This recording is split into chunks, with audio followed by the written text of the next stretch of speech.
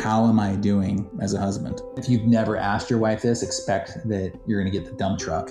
Some of what's said might just be a lot and is coming from years of you having never asked something like this. But just ask how you're doing as a husband and kind of what you're doing that your wife's really appreciating and what you're not doing or doing that your wife is frustrated over and hurts her. So that, I think that would be really helpful, and that would communicate a lot of love and a lot of care. Welcome to the Crossway Podcast, a show where we sit down with authors each week for thoughtful interviews about the Bible, theology, church history, and the Christian life. I'm Matt Tully, and today I'm talking with Justin Buzzard. Justin is the lead pastor of Garden City Church in Silicon Valley and the co-founder of the Three Sons Club, an organization focused on cultivating lifelong friendships among men. He speaks widely at conferences nationwide and is the author of a number of books, including Date Your Wife. Today, Justin and I discuss how husbands can love and care for their wives on a daily basis. He highlights why men should prioritize their marriages and what that actually looks like in the midst of the busyness of life. He also offers practical advice for creating an annual Date Your Wife plan that goes way beyond the occasional dinner and a movie. Let's get started.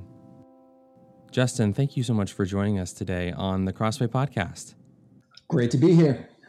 So you've got a pretty interesting first date story that I think is made all the more interesting by the role that John Piper played on that first date. Can you walk us through what happened? Well, with the Piper, that was at the end of my first date.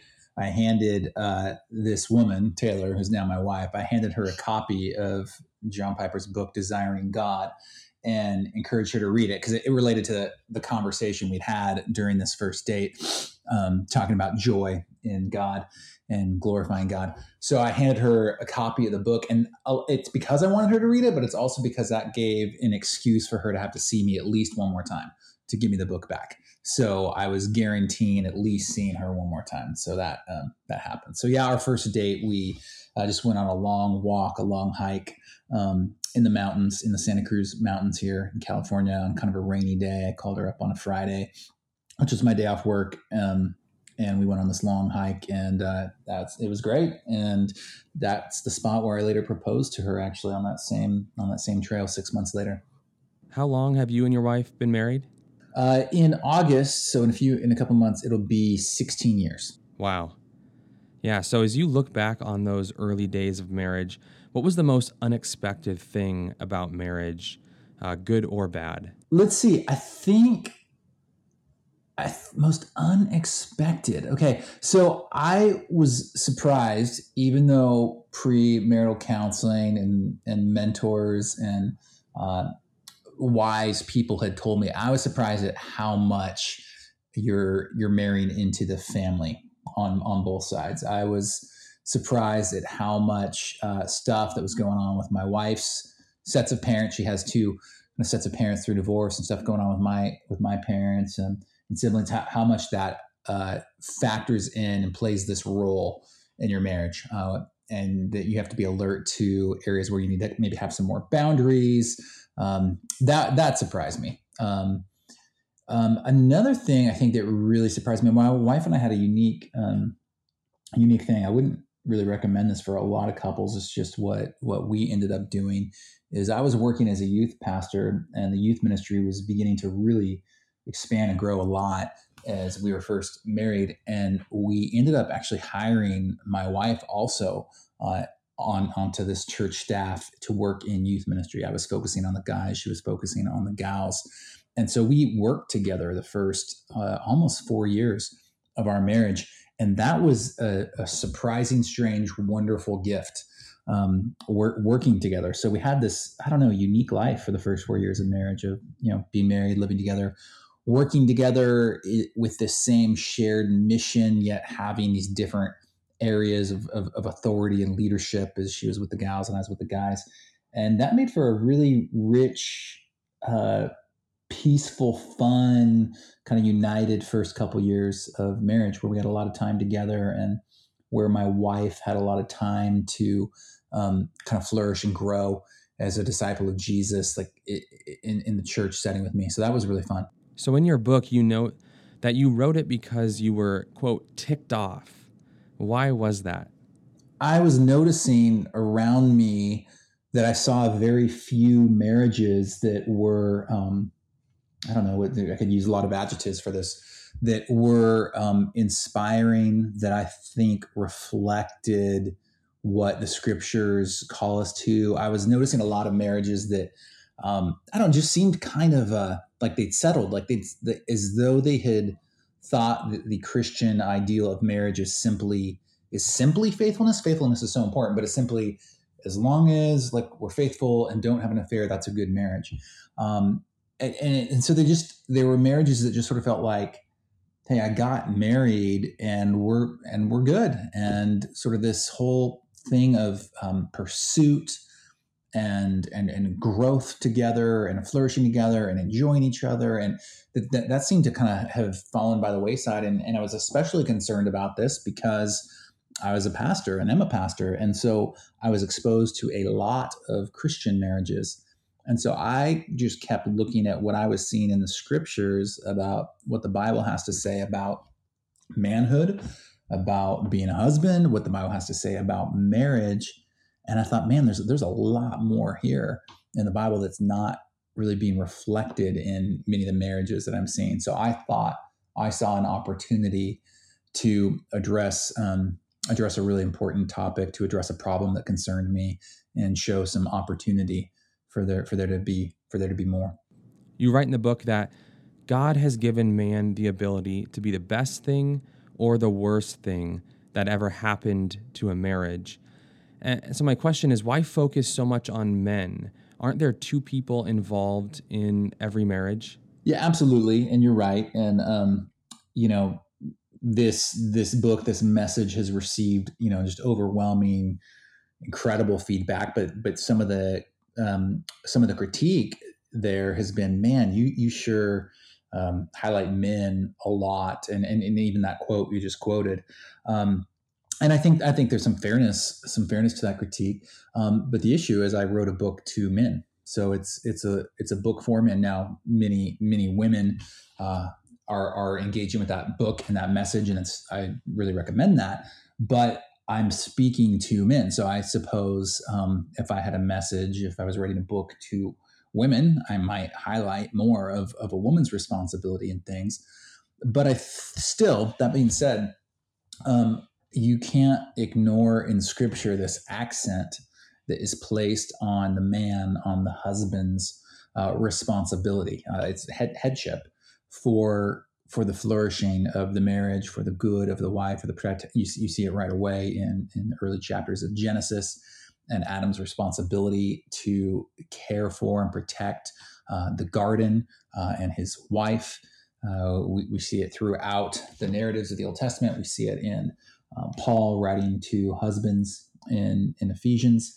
So that's why I think there's a biblical case for it, an exegetical case for it, and I think there's a severe cultural need for it. And so I want men to wake up more, really, to that reality. And I really think it's true. I think it's true of me, that I can either be the worst thing or the best thing to happen to this marriage. And that doesn't mean that my wife Taylor doesn't have tremendous responsibility, influence, leadership on this marriage. And of course, anyone listening to this, someone's wife in the marriage could do incredible harm and damage, or bring incredible blessing to the marriage. But I think God wants men awake to that responsibility, to that power, to that influence that has been entrusted to them to steward well.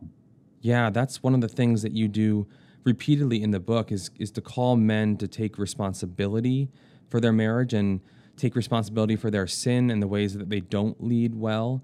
And so I wonder, as you reflect on your own marriage, your own leadership in your marriage, what would you say has been the biggest struggle for you over the years? Yeah, biggest struggle for me has been, it's taken me a longer time to wake up to be self-aware about, to see kind of the strength of my personality, energy, force of ideas, tone of voice, all of that, and how different that is from my wife. So, we're still, 16 years into marriage, we still have conflict over a lot of the same things we had conflict over when we were first dating or in year one of marriage. So an example might be, the way I express an opinion or an idea, and to me, I feel like I'm saying something on a scale of 1 to 10. That I feel like I'm saying something at a 1, but my wife can hear it at 10 because I'm passionate, because my tone of voice is strong, this and that, and that can just like spill out into so many different things. Where it's taken me longer to this will be a lifelong journey for me. Journey to recognize, just man, my wife is she's very different than me. We have a lot of similarities, but she's very different than me. I'm very different than her, and my way of expressing myself or navigating life is not the right way, nor is her way necessarily the right way. But marriage has been this incredible place to begin to discover that. So yeah, I think I know I've certainly hurt my wife at times throughout the years by just kind of this strength and this energy and this let's go. So that's probably what she would say if she was sitting here. Intensity is a good word for it. You're a pastor, and you've been talking to guys about their marriages for years now, I would imagine. Summarize the 1 or 2 most common struggles that you think men tend to fall into when it comes to their marriages. The first one that comes to mind is just putting the marriage on cruise control. And so that's a little bit like what we were kind of what got me to start thinking about this, writing about this, talking about this, is I think so many men fall into the mistaken thinking that they've kind of mission accomplished. I pursued, I wooed this woman, my girlfriend, we're married now. Hey, mission accomplished. Now let me pour all of my ambition, vision, strategy, energy, great ideas into my career or some other thing. And that's just a false way of thinking, because then what happens is the guy just puts kind of the marriage on cruise control, and the marriage doesn't flourish. And that's particularly dangerous when couples and when men do this as they begin to have kids, and all the energy goes on to career and kids for 10, 20 years. And then kids are out of the house and they realize, hey, here's this marriage I didn't invest in for 20 years. So that's a significant issue, and men need to see that this is one of their grandest priorities in life is to take great care of their wife, of their marriage, and that the real mission, the real adventure actually starts after those vows are spoken and as you enter into marriage. So that's the first thing. And where I live, Silicon Valley, where everyone lives here or moves here because of a work, because of a career, not because this is this incredible, super easy place for relationships and marriage and having a lot of spare time. I've especially had to and continue to talk to men about this as it relates to their careers, because the career pulls them in to and constantly summons them. Hey, put in more hours, put in more work, put in more energy, work a 70-hour work week every week. And, marriage and family can really suffer. So that's I'd say that's the biggest one that I see. So your book is called Date Your Wife.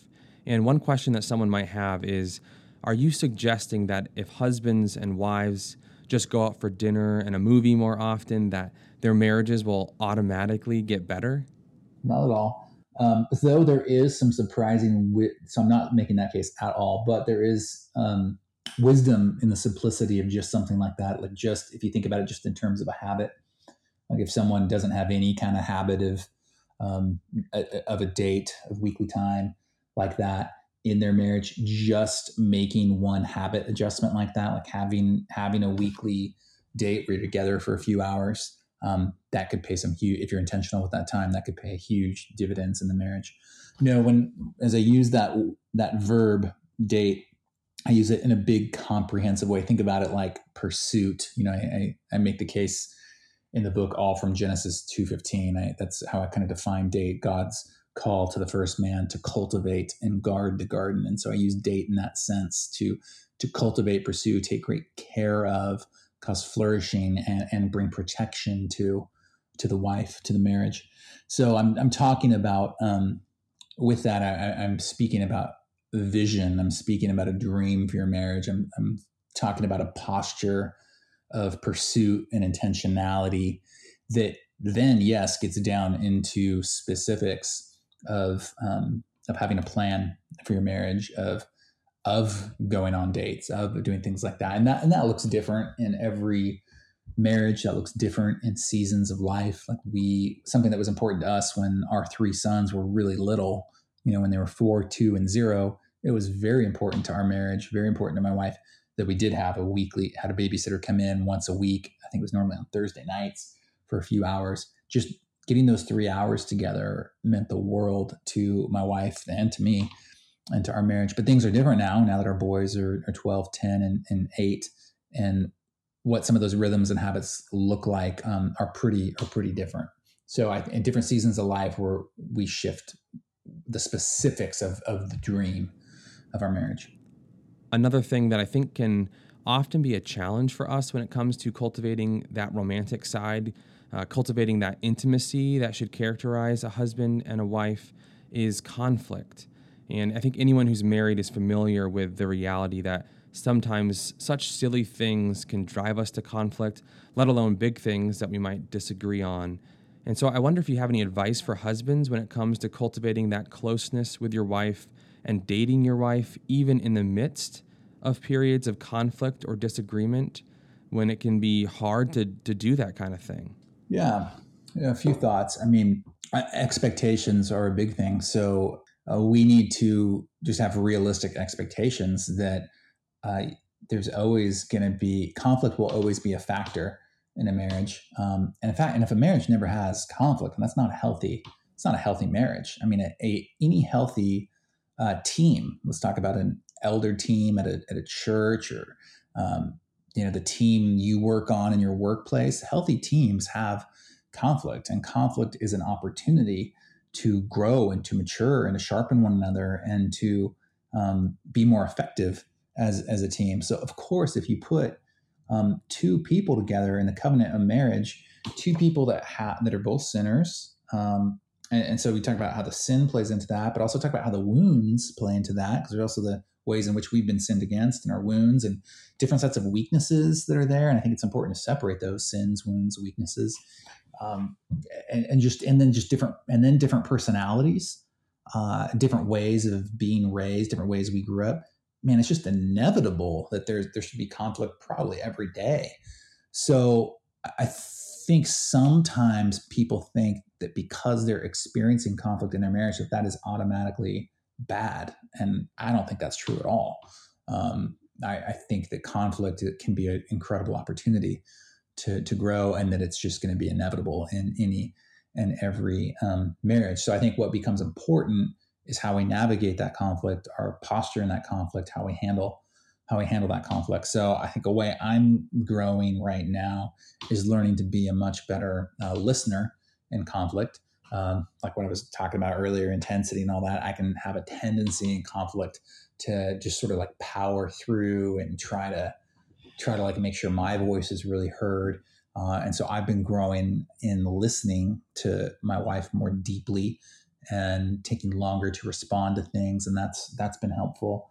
And I think couples also need to discover their style of conflict. There's not one right way to handle conflict in a marriage. Like in our marriage, both my wife and I are very passionate people, and fairly strong-willed, stubborn people, and pretty sensitive people.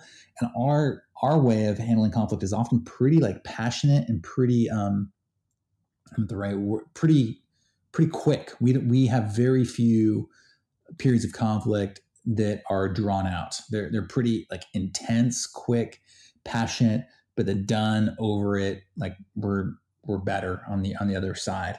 So I think knowing your style as a couple together of handling conflict and growing and maturing in that is important. one of the areas that is often a source of conflict for couples in marriage relates to sex. And it's so central to marriage. It does play a regular role in the dynamics that people experience in marriage. And so I'm curious what advice you would offer to husbands who maybe feel like their relationship with their wives is not what they would like it to be, that the intimacy, whether it's the frequency or just how it plays itself out, isn't where they'd like it to be. How would you encourage husbands in that regard? Yeah, you're bringing up a really important topic. What I always do in those situations is I encourage the husband to communicate more about his thoughts, about his feelings there. I'll just tell a story. Just a few weeks ago, got together with a couple. My wife and I got together with a couple in our church that wanted to share some stuff with us and wanted to confess some stuff to us. And as we walked with them through this whole story, what surfaced was the two of them realizing that the husband had been ashamed to share what he really was thinking and experiencing related to their sex life. He was afraid to share some things about what he desired, about frequency, about intimacy, and he was just fearing that would come across that would that he'd maybe get rejected by his wife in that, or that it would come across as though he was trying to pressure his wife. And as he kind of came clean and shared all this stuff, she just loved it, and she felt like she better understood her husband, and they could then really deal with reality as a couple. So I think communicating very clearly, regularly, specifically, humbly is really important. Now, I'm sure there's people listening to this that have seen that go sideways. That often it comes from the husband's side, but like a husband shares something and the wife hears it as expectation or pressure. So I think it's how you prayerfully and thoughtfully share things. But yeah, I'm a big believer in husbands and wives ought to be talking regularly about their hearts, their thoughts, their feelings, their fears as it relates to sex, and to think those things through together and have those conversations together, I think is very, very important. And that shouldn't be an abnormal, an unusual, a rare part of marriage communication. I think that's something that at least as you're forming and setting sort of a culture, you could say call it a culture of sex in your marriage, culture of intimacy. I think it's really important to be talking frequently about that and listening well to both sides. So you're a big proponent of actually writing out what you call an annual date your wife plan. And you describe that as entailing both an air war and a ground war. Can you explain what you mean by that? Yeah. So you're mostly right that I'm a big proponent of that. So for me, it's not that every year I write out a plan. What I'm saying in the book is I want to get men that have not really ever put pen to paper for their marriage, but they've done it for their business or for their big trip that's coming up. I want them to actually do that for their marriage and have that same intentionality for their wife. So there's years where I do that, and there's years where I don't, or there's years where it looks different. Like this year, I've got some goals on paper for myself, for my marriage, for my family, for work, and some of them are goals related to dating my wife. But by air war, ground war, what I'm seeking to teach guys to do with that air war is I'm trying to get them to think about their marriage from the high level, from the 30,000 foot level, from the annual level.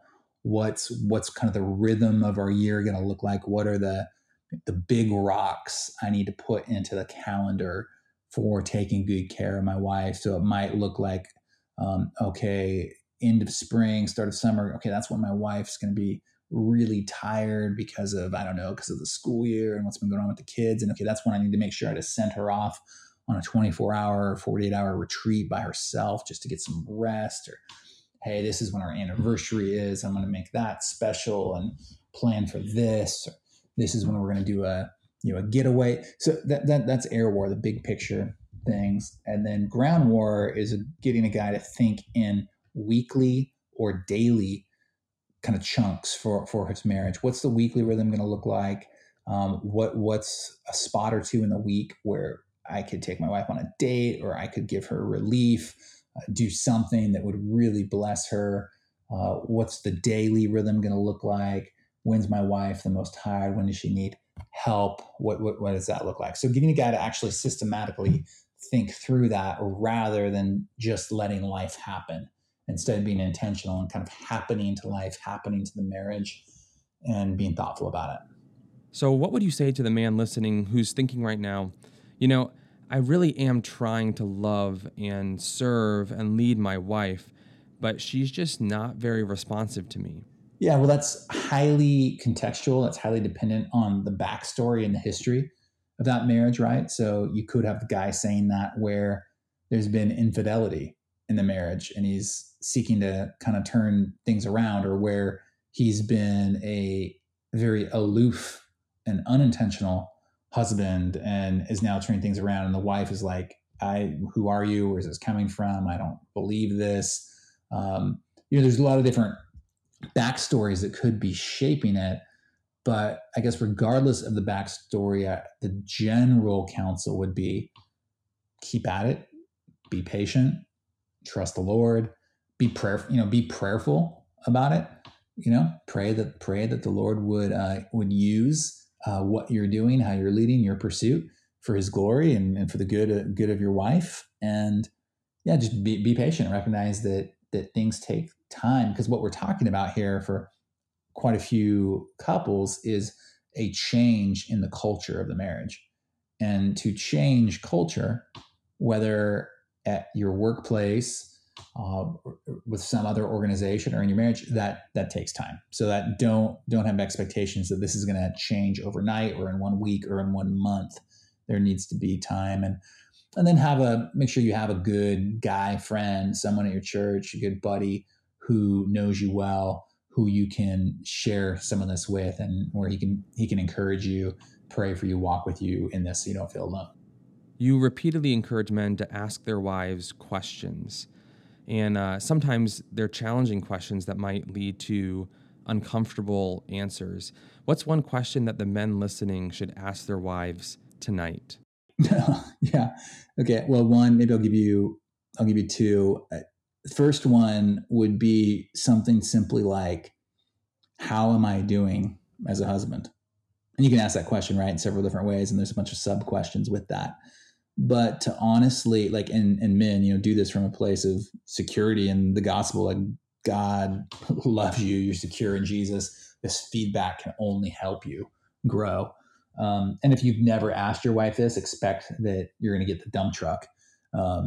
So there might be just some of it might just be coming from some of what's said might just be a lot and is coming from years of you having never asked something like this. But just ask how you're doing as a husband, and kind of what you're doing that your wife's really appreciating, and what you're not doing or doing that your wife is frustrated over and hurts her. So that, I think that would be really helpful, and that would communicate a lot of love and a lot of care to wives. And a second question, I'd say, I've learned that would be a whole nother interview, but I've also learned a lot in the last several years about the importance and the power of desire. And I'd just ask your wife the question, what do you want? And not just from you as the husband, but get in touch with your wife's desires. What does she want? What does she long for in her own journey with the Lord? How does she want to grow? What is she really praying for and asking God to do in her and through her and in the world? What does she want from you as her husband? What does she want your marriage to become? What is she wanting for your family if you have kids? What is she desiring in terms of friendships with other women? What is she desiring in terms of like influence, career, Proverbs 31, impacting this world? And pay really, really close attention to those desires. And so far as those desires like honor the Lord and are a part of seeking first the kingdom of God, help pour gasoline on those desires, help make those desires become a reality, help your wife pursue these dreams that are deep in her heart. That's so helpful. Well, Justin, thank you so much for taking the time to talk with us today and share some of your own wisdom from nearly 2 decades now of marriage, and just encouraging and spurring on men to date their wives, which is really just a way of saying to love their wives and to care for them each day. Yeah, my pleasure. Great to be with you. Hope this helps a lot of men and a lot of marriages. That was Justin Buzzard, highlighting what it really means for husbands to love and care for their wives. For more, be sure to check out his book with Crossway, Date Your Wife, available online or at your local Christian bookstore. Crossway is a not-for-profit Christian ministry that exists solely for the purpose of proclaiming the gospel through publishing gospel-centered, Bible-centered content. Visit us today at crossway.org.